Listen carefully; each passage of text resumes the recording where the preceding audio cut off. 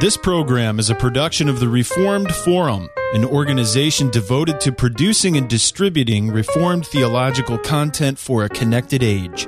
Online at reformedforum.org. This is Christ the Center, episode number 228. Today we speak with Reverend Daniel Hyde about baptizing children.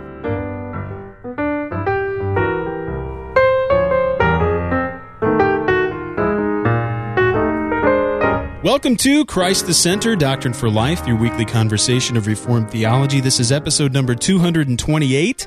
My name is Camden Bucey, and we have a full panel today, a very exciting discussion lined up on paedobaptism. Let me introduce to you first our regulars. We have Jared Oliphint, who is Regional Coordinator for Westminster Theological Seminary. He's working out of Charlotte, North Carolina. Welcome back to the program, Jared. It's wonderful to have you on again. Thanks, Camden. Great to be on again. Sounding nice and clear. We're over Skype today. Hopefully our internet connection will hold up well. And if it doesn't, we'll edit it so it sounds like it held up well. But anyway, let me introduce to you also, we have Jeff Waddington, who is teacher of the congregation at Calvary Orthodox Presbyterian Church in Ringgoes, New Jersey. Welcome back, Jeff. It's wonderful to have you on. Yeah, it's good to be here. You shouldn't use too much humor because it causes me to break up. Oh, well, Jeff is soon to be doctor at some point in time. He's finishing up, or he finished the last chapter of his dissertation. So it's from here on out, refining small potatoes, I suppose. So it's wonderful news, Jeff. And also, Jeff's working on a Bible study in Red Bank, New Jersey. More information can be found online. So if you guys want to hear more about that work and a potential church plant, we hope, down the road, then get a hold of us there. We also have with us today Jim Cassidy, who is a pastor at Calvary Orthodox Presbyterian Church in Ringgoes, New Jersey. Welcome back, Jim. It's good to be here, Camden. It's been so long since Jeff and I have been on the same episode together. I wonder if people are expecting or wondering if we're not, in fact, the same person. Oh, it might be the case. Maybe a Dr. Jekyll, Mr. Hyde. Oh, because we have our wonderful guest, we're very excited to... That's a segue. I know, it's pretty bad. But has nothing to reflect upon our wonderful guest, seriously, which is Reverend Danny Hyde, who is the pastor at Oceanside United Reformed Church in Oceanside, California. Welcome back, Danny. It's wonderful to have you on again. Thanks. It's been a while, and it's always good to be at least virtually around a bunch of OPC guys. Yes, OPC, URC, we fellowship with one another. I believe we have the highest form of fellowship with your church. Is that correct, OPCers? That's right. Yeah, I think so. So it's wonderful to be with you today and to have you on the program. We are really excited and honored and privileged to welcome Reverend Hyde to the program today. We're going to be speaking about his book, Jesus Loves the Little Children, Why We Baptize Children, which is publication of Reformed Fellowship. And we're going to march through that, but first we have to stop and see if there's any news, any books, or any updates that we need to mention. Gentlemen? Jeff, you had some news on a festschrift. Is that a secret? I don't know that it's a secret, but I mean, it's still probably a year off. Okay. Might be better to wait until we're closer to publication date. Indeed. Well, we have kind of closed off the conference season, so many of those things will be available now on download, so you can visit various websites. I would like to point people to the Reformation 21 website, reformation21.org. We have a whole bunch of reviews. I've been working to collect a number of book reviews, and we've been trying to publish one or two a week, so visit that website for updates on new books and reviews, and you can also visit our website at reformedforum.org. We've been working to keep you up to date on what's going on in the Reformed world. And of course, at this point, I do need to mention that Reformed Forum is listener-supported, and we would encourage you to visit us online at reformedforum.org/donate to pledge your support today. We rely on the generous support, both financial and prayerful, of all of our listeners and viewers to help us to continue to produce and distribute all of our programs free of charge. We want to thank everybody for their support of Reformed Forum and this particular program, Christ the Center.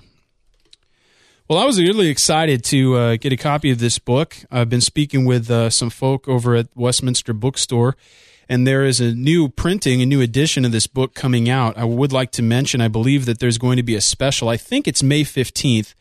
But sometime next week, you can check out WTSBooks.com for a special price, I believe, a sale on this book, Jesus Loves the Little Children. So with that in mind, we're going to look at this book and explore the case, or a case, for paedobaptism. A few weeks ago, we talked to Dr. Gaffin and Dr. Tipton about a detailed look into some typical arguments that are presented by credo Baptists, and today we want to provide a little bit of a precursor to that discussion, a little more of a foundational case, both biblically, theologically, and historically, for the case of paedobaptism.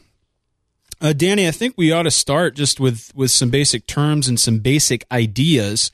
What is baptism specifically, and what does it signify? Sure.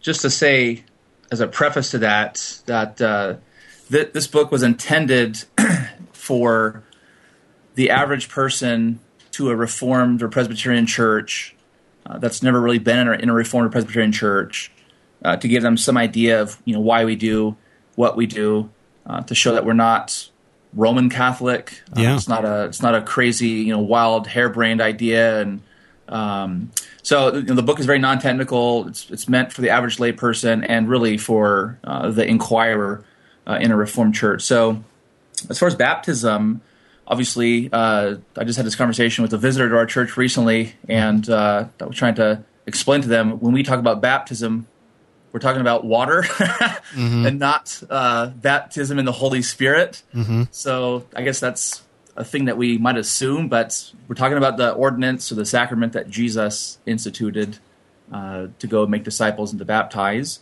And it's a visible picture of belonging to Christ, His church, to the people of God. It's a visible picture of washing of sins. So the Heidelberg Catechism talks about that we wash with water to wash away dirt from our bodies. In a similar way, analogous way, baptism is a picture of the spiritual necessity of cleansing of our souls. Yeah, that's really helpful. And likewise, we don't baptize with fire. That would be dangerous. That would be a little hard to do. But it is important. Sometimes it could seem like a little too obvious for those of us that are dealing with these topics day in and day out. But there are many churches, especially in the Pentecostal tradition, that speak about baptism in several different ways. And right. And it's not always clear to people when you're making a case for paedobaptism exactly what you mean. In this case, we're speaking about a sacrament, an ordinance that the Lord has instituted in His church, which involves water. And we'll get into the mode a little bit later. But since I use the word sacrament, and we've been talking about that, what is a sacrament in particular? Why do we use that word? And what warrant do we have for it? Sure. Sacrament, just a word that is dealing with something that's sacred or holy, a distinct thing. In the ancient world, it was used for an oath, and in the Christian understanding of it, at least adapting sort of a cultural Roman understanding of an oath, it's a wonderful word to use because the difference is that baptism, at least in a Reformed understanding, is not the oath that we primarily make to God, but it's God's oath to us, and it's His promise to us. And so it's a visible, outward, sensible sign, as the Westminster Larger Catechism describes it as, holy, sacred picture of something spiritual and inward. And it's a word that obviously is not itself in the Bible. It's a Latin term, but it comes from the idea of a sign or a seal. And so you hear that language throughout the Old and the New Testaments of signs and seals and these sacred rituals that God has instituted. Yeah. That's important to know, and it is important. And what you mentioned there in terms of it's God's oath to us, I think is an incredibly important point. And the more and more I study and speak with other people about our view of the sacrament, I think that point is understated oftentimes, that the direction of the sign, so to speak, is from God to man, to the covenant community, rather than something that the covenant community does in terms of a dedication or a response to what God does. And That's an important point. I believe you mentioned Romans 4:10 and 11 on that, don't you? That's right, yeah. And, there obviously is a sense in which we do make a pledge or an oath in both sacraments, baptism and the Lord's Supper. Yeah. But that's in response to God's initiative from him to us. And so in the same way with Abraham, where God gave him the outward sign, the seal of circumcision, to be a picture, a seal, an assurance of the fact that he was justified by faith. Yeah. I just wanted to ask Danny about, he had referenced that baptism is a sign and seal of a spiritual inward reality. Is there any sense in which baptism is also a sign and seal of, let's say, a redemptive historical reality, a reality of God's particular acts of redemption in history as well? Sure. And one of the ways that's expressed, at least in our tradition, is in our form for infant baptism. We have this great prayer that we pray that at least initially originated with Martin Luther. It's called the Great Flood Prayer. And we pray that prayer before we baptize children and adults, in which the prayer is basically we praise God and we ask God not to condemn us in the flood like he did with the unbelieving world, and to bring us through the Red Sea, not to destroy us like Pharaoh and his host. And also the prayer references Jesus' baptism in the Jordan. So there's a picture of our passing through the judgment and our being preserved, as it were, in the ark or through the dry ground in Christ. Yeah, that's great. That's great. That's very helpful. Thank you. My second question revolves around the idea of the sacrament of baptism being a seal. Oftentimes, when you talk to our good Baptist brethren, they have no problems acknowledging that the sacrament of baptism is a sign. But then when you say that it's a seal, they tend to react or to object, because that is generally language for them that denotes the work of the Holy Spirit internally. How is it proper then, in light of that objection, to speak about baptism as also being a seal in addition to being a sign? Sure. Yeah, that's obviously one of the stumbling blocks. And I think there's a lot of misunderstanding about what the language of sealing is all about in our time, especially just given debates about justification in Reformed circles recently. Federal vision and so forth. But the language of seal, the Heidelberg Catechism says that the sealing aspect is that God is sealing, or he's assuring the promise of the gospel, which is that God forgives us for the sake of Christ. And so the seal is not, the guarantee is not, this is a guarantee that this particular person is regenerated or is elect or even will be saved, but it's the seal and promise to the whole congregation and to that particular individual that when we turn from self in repentance and we turn to Christ in faith, that God's promise is absolutely sure. At least that's how we've explained it in our congregation to people. And people hear that language and they think it means, absolute guarantee of forgiveness of sins for everyone baptized, which, causes lots of huge problems. So at least the way that we express it is it's the seal of the promise of the gospel, and it's an offer of grace, to that child, and it's an offer of forgiveness to the whole church. So, when we baptize, I typically encourage families with kids to let their kids see what's going on, and also exhort the congregation that when we baptize, whether it's an adult convert or a child, that the same promise that's made to the person being baptized is once again presented and offered to all who hear and who see. So, and that really emphasizes the corporate nature of the sign too. Why we don't just do baptism in somebody's house. It's part of the corporate worship, ideally, for those very reasons. That's right. Yeah. If you could give just kind of an overview on the biblical theological span of baptism as it relates to circumcision. A lot of times when, at least in my experience, when I have conversations on this, people who are maybe not familiar with the paedobaptist position just kind of have trouble seeing the connection. They see it, maybe in a couple verses, but they don't see the paedo part of baptism connected with circumcision as much. Can you describe a little bit about how you deal with that in the book? Sure. Yeah, there's a chapter in the book that deals with circumcision and baptism, chapter 3, and just sort of lays out the Old Testament teaching on circumcision and try to very basically express that in terms of God giving that to Abraham, but then also just in terms of our interactions with Baptists who typically see circumcision as sort of merely a picture of, promises of a land or promises that they are the outward people. We typically hear them say that in contrast to baptism, which is a spiritual thing. So try to show that even in the Old Testament itself, even the law, for example, Deuteronomy, you see Moses as he gives the law, once again, and he reiterates to a new generation the Old Testament laws that God gave to the previous generation, that they use circumcision as a picture of the great spiritual blessings that they had. And the prophets do this the same thing, calling upon Israel to have their hearts circumcised. So it was never meant to be just an outward sign. It was not given for cleanliness, for hygiene.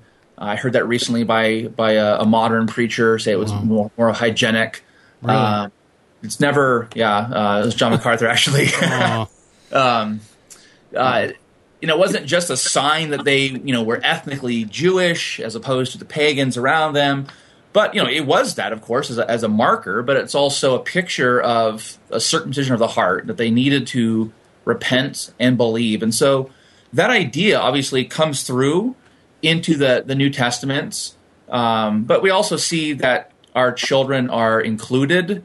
We see, that's all throughout the New Testament, that the household idea, Jesus embracing little children as, to such belongs his kingdom, the promises made to you and to your children far off, the addresses in the New Testament letters to children, that sort of goes in with the covenant idea, but also circumcision. And at least as far as Colossians 2 goes. Oh, yes.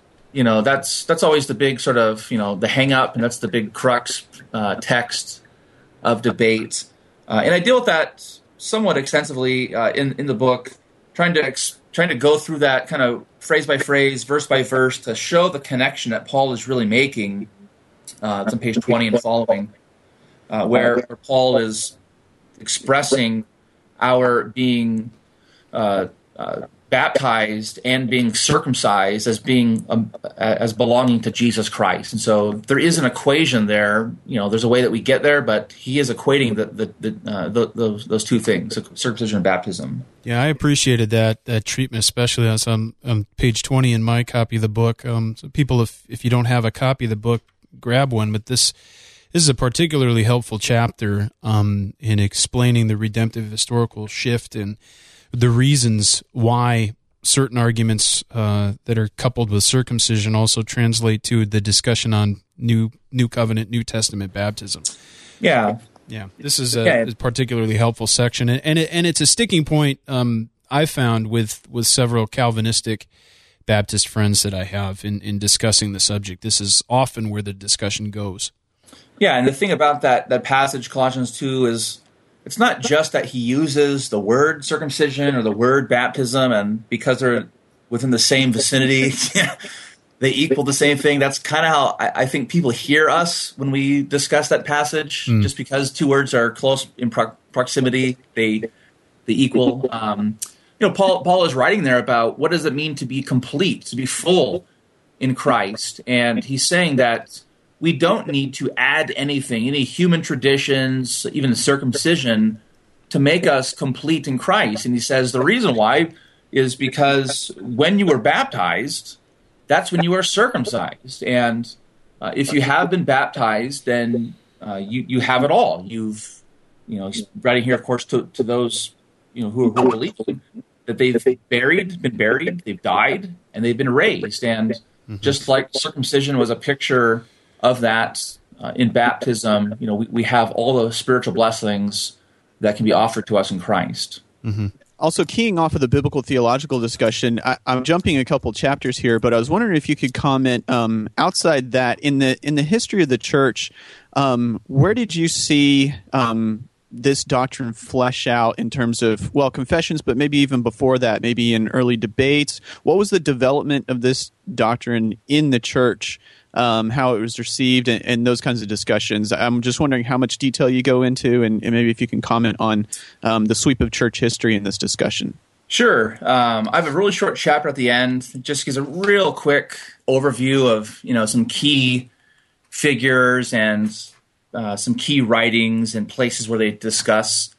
There is in some of the writings, Justin Martyr, for example, where there is an equation of circumcision and baptism. There's early writings. For example, there's a letter written to Cyprian asking, should we baptize on the 8th day, just like the Old Testament saints circumcised on the 8th day?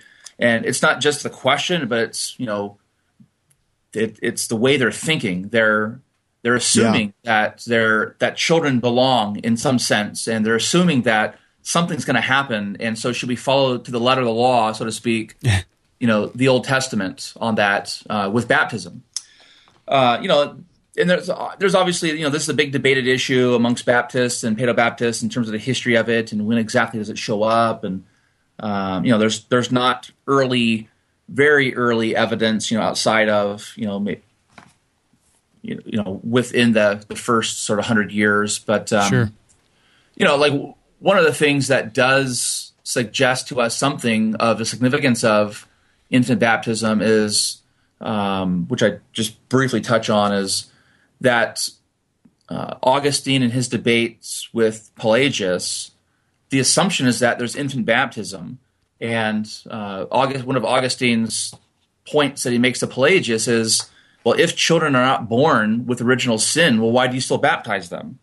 So even what we would consider heretics in the ancient church were baptizing children. Now, that's a little bit later, of course. But even with Tertullian, he's typically brought out as, he taught credo baptism. Well, if you read him closely, he never denies infant baptism. He just preferred that people waited because of the issues. And there's a sort of a North African spirituality in the first couple centuries, very strict, rigid, sort of puritanical, if you want to use that term. And so waiting to be baptized was seen as much more pious, and you're more conscious. But he never denies infant baptism. So there is something of an argument from silence where you never see anyone arguing against infant baptism. And if it wasn't practiced in the early centuries, and then it was imposed or introduced later on, well, why is there no, great early writing against it, or some treatise or some place where it's shown to be false? Why is there no council dealing with it? So, so the long story short, there's a very basic chapter that gives just a couple of things here and there. There's some church fathers' commentaries and sermons and letters where they talk about it. And, there's ancient inscriptions on, little burial tombs where, even children who die in infancy or at young age, they're buried, basically assumed that they were Christians, quote unquote Christians, because they belonged, and they were either baptized or, they died before they could be baptized, but they're buried with sign of the cross on their sarcophagus and so forth. So it's a very basic chapter, and I know there's a lot of debate and there's a lot of, scholarly issues, but at least the chapter gives some brief flow of that. No, I really appreciated that you put this in here, because other introductory books or books that you would just hand out to somebody in your congregation don't often treat the history. So this is helpful to have this section. I would also say that John Fesco's book, Word, Water, and Spirit, I believe, has a lengthy history section, which is also handy. But since you mentioned original sin, how do we differentiate, the connection between baptism and original sin from what the Roman Catholic Church would teach, for instance? Sure. Yeah. Roman Catholicism, of course, and I was baptized as a Roman Catholic back in my day.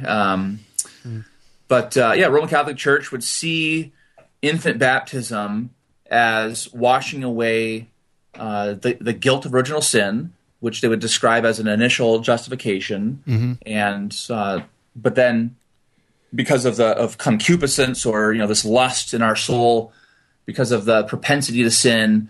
There's an ongoing struggle with sin, and so that becomes the necessity for penance and all the various acts of contrition and forgiveness and confession and so forth that the Catholic participates in.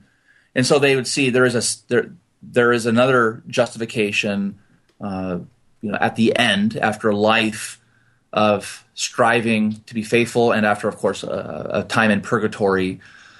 So we would see baptism in no way does the water itself wash away sins. Right. And then secondarily, the Westminster Confession has a great section on baptism where it has that line about the blessings of baptism, the grace and so forth that are conveyed and portrayed.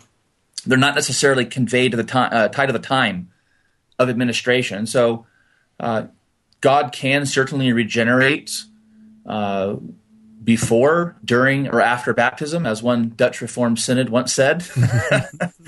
It's up to God. It's the sovereignty of grace. But it's our duty and it's our privilege to administer the sign of that, and we let God, do His work when and where He wishes. Yeah, that's really helpful, and that brings us right around to the discussion of covenant.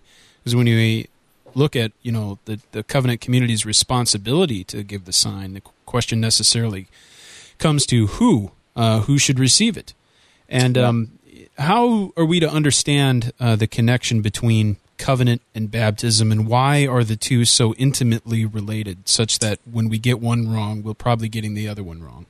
Sure. One of the things that I guess has really struck me just reading the New Testament and then interacting with lots of people, our church is a church plant, and, for 12 years, we've been welcoming into our church, for the most part, either new converts or people who are brand new to a Reformed church. And one of the things that strikes me as, sort of the most clear expression of the covenant idea in the New Testament is the fact that Paul addresses children in Ephesians 6, Colossians 3. So it's not the passage in Corinthians about children being holy. It's not, the Acts 2, the promises to you and too far off. What does that really mean? Is it effectual call? And it's not other passages like that. But to me, the passages that show that the New Testament concept, and there's a mindset that the church is a covenant people. It's a broad circle, including our children, including household servants. You see household baptisms, and no doubt that would have included in a Roman culture servants, an extended family even. But you see that children are addressed in Ephesians 6. Paul cites the fifth commandment as still binding, as still operative. And it's assuming that children would have heard those words read as the letter was read in a public way. And it's assuming that those children are, as Paul says, quote unquote, in the Lord.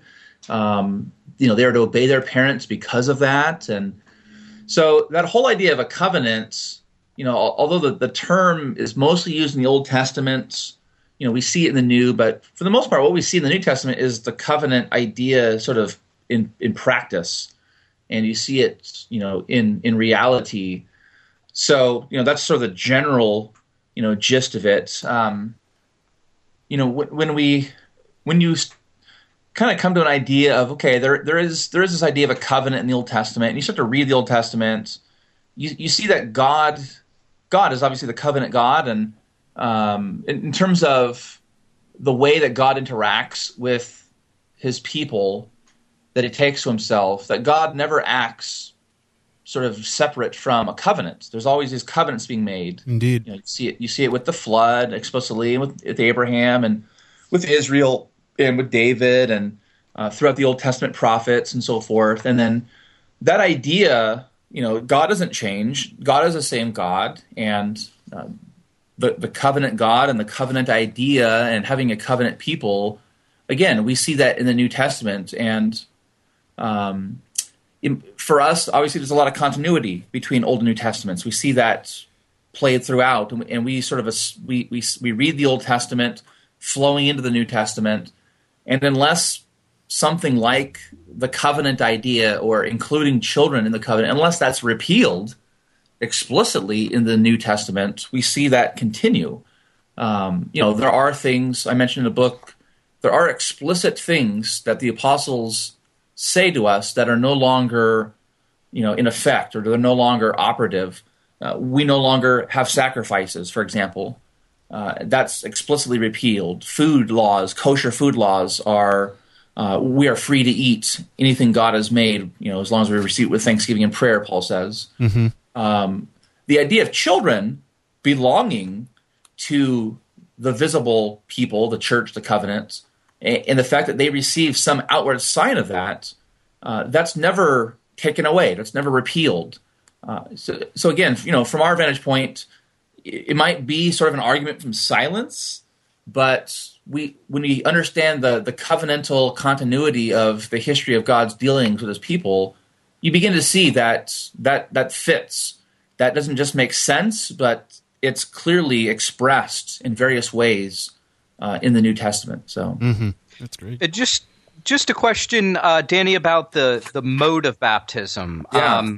If you could perhaps talk a little bit where you go in the book with regard to addressing that issue.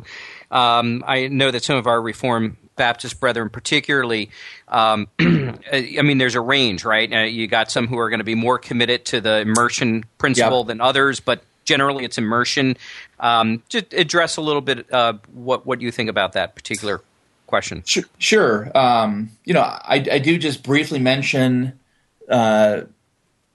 that there are three modes in the Bible in which either water or blood or even the Holy Spirit are administered. There's obviously there are times in which there are things that are immersed. There are times in which things are poured, and there's also the language of sprinkling in the Bible. With the blood of the covenant is sprinkled, or certain things are immersed. I didn't say in the book, I should have, but I once heard a Reformed person say, the only people that were ever immersed in the Bible are the enemies. The Egyptians? The Egyptians, or the whole world is immersed. Yeah. I didn't want to make that point, but so I try to point out that, in Scripture, water and blood and even the Spirit is described as being poured out and so forth, that there's, generally speaking, that there are these three modes. And, we as Reformed people would say that the mode of administering water baptism, the mode is a thing that's indifferent, that it's not the mode that is important, but it's the water and invoking the name of the triune God. That's the essence of baptism, according to Matthew 28. Not the exact mode. And so I do deal with, what does it mean when it says Jesus went down into the water and came out? Does it mean that he was dunked? Or could it also be meant to say that he, walked down from the river bank into the water and then came out of the river bank back up, or out of the river back up the bank? So at least for me, there's more than one way to read those kinds of sort of, he went in, he went down type words. There's also questions about whether John's baptism is normative for New Testament baptism, seeing that he was the last Old Testament prophet, that we can't even if we come to an agreement about what those passages are saying in terms of mode, doesn't necessarily logically determine what should be normative for us in the New Covenant. That's right. Yeah, that's right. John's baptism isn't Christian baptism. Right. And part of the reason why is because, first of all, John's baptism was not in the name of the triune God, whereas the Great Commission's Jesus' baptism, Christian baptism, is in the name of the triune God. So, Hey, Danny, I was wondering if you would address, if we have time here, the issue of the person who is administering the sacrament. One of the other issues of disagreement, not only between Paedo and Credo Baptists, but also within the Paedo Baptist fellowship, is the question of the person who is ministering it and whether or not that particular person either validates or invalidates the sacrament of baptism. I don't know if you give that any press time in your book, but I'm just wondering if you had some thoughts on it.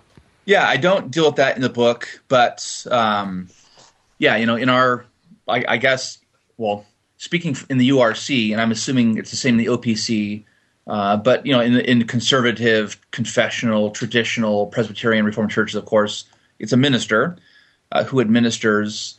I think Burkhoff discusses this. What is legitimate baptism? It's with water, the triune God, and by an ordained or duly ordained minister of the word and sacraments. As far as whether that invalidates baptism, at least here in our congregation, we have. You can imagine in Southern California, the land of fruits and nuts. There's all kinds of ways in which baptism is administered. So you get one of those picture perfect ones by a missions worker in the ocean. Yeah. So we typically what we've said is legitimate baptism is water with water, no matter the mode, and in the name of the triune God. And if a person who professes faith has come to us and has been baptized like that, whether it was in a jacuzzi or the ocean or in a church setting and so forth, that certainly we would say being baptized by a lay person, it's irregular, but we've never said it's invalid. And I know that there are those that would say that you must be rebaptized, and even in Presbyterian Reformed circles that you've got to be rebaptized by a minister. But to me, we've always seen that as just an irregular thing, and we can't reinvent the wheel. You can't go back, and certainly, speaking for myself, I was rebaptized as a convert in the ocean by my mom and dad. Mm-hmm. And when I then later on went to Westminster Seminary out here and became a member of the Escondido Christian Reformed Church, now the URC Church, when I was asked in my membership interview by the consistory, by the elders, if I had been baptized, and I said, yes, I've been baptized twice as an infant in the Catholic Church, Roman Catholic Church, and then I was baptized again as a convert. And first of all, they had never heard that. They looked, a bunch of Dutch elders looked at me in utter horror that I was rebaptized. Yeah. And the minister, to kind of break the tension, said, well, let's count the first one. Oh, okay. That's interesting. This reminds me of some debates. I'm not, my knowledge is failing me, but there was a debate in the early church. I forget the precise name of the group, but there were people questioning whether they should get rebaptized, not because the first mode was invalid, but because the person baptizing had since apostatized. That's right. Yeah, and so they were wondering whether or not the baptism efficacy depended upon the faithfulness of the one administering it. That was, I believe, the Donatist controversy. That's right. And Augustine would have been a part of that. Yeah. And the mode itself is indifferent. What's important is water and triune God, and even whether or not the minister is converted or not, are holy enough, or whether he's consciously sinning at the moment. I mean, I think Calvin discusses this and says something like that, where there would be that we would never have any assurance of whether or not we were baptized legitimately, in the same way as he rails against Roman Catholicism's understanding of penance. How do you know if you've ever confessed enough sins or confessed the right sins? And so to me, it's the safest position just to say that ordinarily a minister ought to do baptism. And if a person comes to us, from a different tradition, or, comes to us and has this irregular administered baptism, we graciously accept that. We don't repeat the error. We don't ourselves, let people baptize their own kids at the hospital. But, we instruct our people that, this is why we baptize as ministers. We believe it's the way that it ought to be. So that's kind of how I would answer it. Yeah. That's helpful. Just another clarification, maybe. Is it ever proper for us to say or to call the event a dedication? And maybe if you could distinguish what is meant by dedication, maybe historically as well. But how are we to see those two terms, baptism and dedication? You have a chapter on that. I wonder what you get into there. Yeah, well, that's sort of the premise of my whole book is writing where I am here in SoCal, and lots of churches, mega churches, evangelical churches do practice dedication of babies or little children, although they reject infant baptism. And so, kind of the entrance way in which I tried to build some common ground between evangelical people and Reformed was to say at the beginning that the reasons why churches dedicate children are the same reasons, generally speaking, why we baptize children. And it's been interesting to me as I've just gone back and sort of studied that and looked around and asked around that there are many large churches around us that have on their websites, a link where people can sign up for dedication and so forth. And the same passages, Genesis 17, Acts chapter 2 and so forth, this Jesus embracing little children, the same verses that we use to support our idea of a covenant in baptism are the same verses that I found evangelical people use to support baby dedication. And what that shows me is that people, parents, have some sense that their children are distinct from the world, and something ought to be done. Mm-hmm. So that's kind of the general way in which I brought the book into play. Yeah. That's correct. I may be the only one in this group who was dedicated as an infant, not baptized. Basically, I've understood the dedication to be a dry infant baptism. And the parents are usually dedicating the child to God and promising that they will bring the child up. That's right. In the nurture and admonition of the Lord. But it's a halfway measure, although we want to honor the instinct, as I think that Danny does in the book. Yeah, and recently I was reading through Thomas Ridgely's commentary on the Larger Catechism, and he actually, and I can't find the page I'm looking at right now, but he has a section where he actually describes baptism in a sense as dedication. It's in the section on baptism, but at least that was interesting to me how at least one writer, from the 18th century was making some connection between dedication and baptism. And I do in the book describe, the various Old Testament dedications that are typically brought up, Samson, and then later on there's Jesus, and to kind of explain those away as not, normative for the practice of dedication. So I do deal with that, and I try to use that as sort of a bridge to show people that, if they believe in baby dedication, then, like I say at the beginning, they believe in infant baptism. They just don't know it yet. Yeah, that's a great point, and it's helpful to have those points of common ground, and it's a strong case, I believe. I really appreciate this book, Danny. I want to thank you for joining us today and for going through it with us. It's a wonderful little volume. I mean, it's just about 100 pages, so it's not intimidating to many people, but yet it's very thorough and it treats the text and the history and the theology in a deep way. So thanks so much for writing it and for sharing it with us today. Sure. Thanks for having me. I want to point everyone to the various websites. You can read more about Oceanside URC at oceansideurc.org. There you'll find information about the ministry there, Reverend Hyde's ministry, and what's going on there in Southern California.